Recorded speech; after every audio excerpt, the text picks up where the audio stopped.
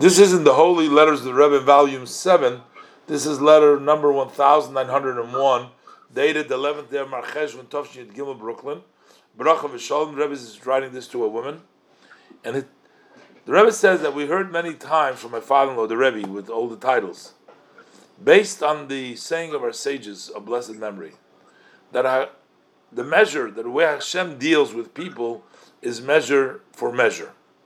So therefore, that anybody who occupies themselves with kosher education to bringing the hearts of the sons and daughters of Israel to close to the Father in heaven, so their specific reward is that they will have true Nachas from their descendants.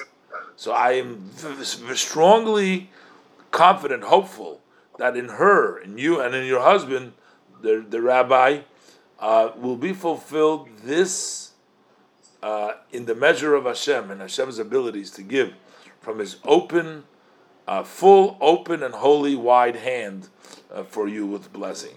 Now, I'm not really sure if they were having a hard time having children, or they have other issues over there. But in any event, the Rebbe says education is a way of getting nachas, true nachas from your descendant.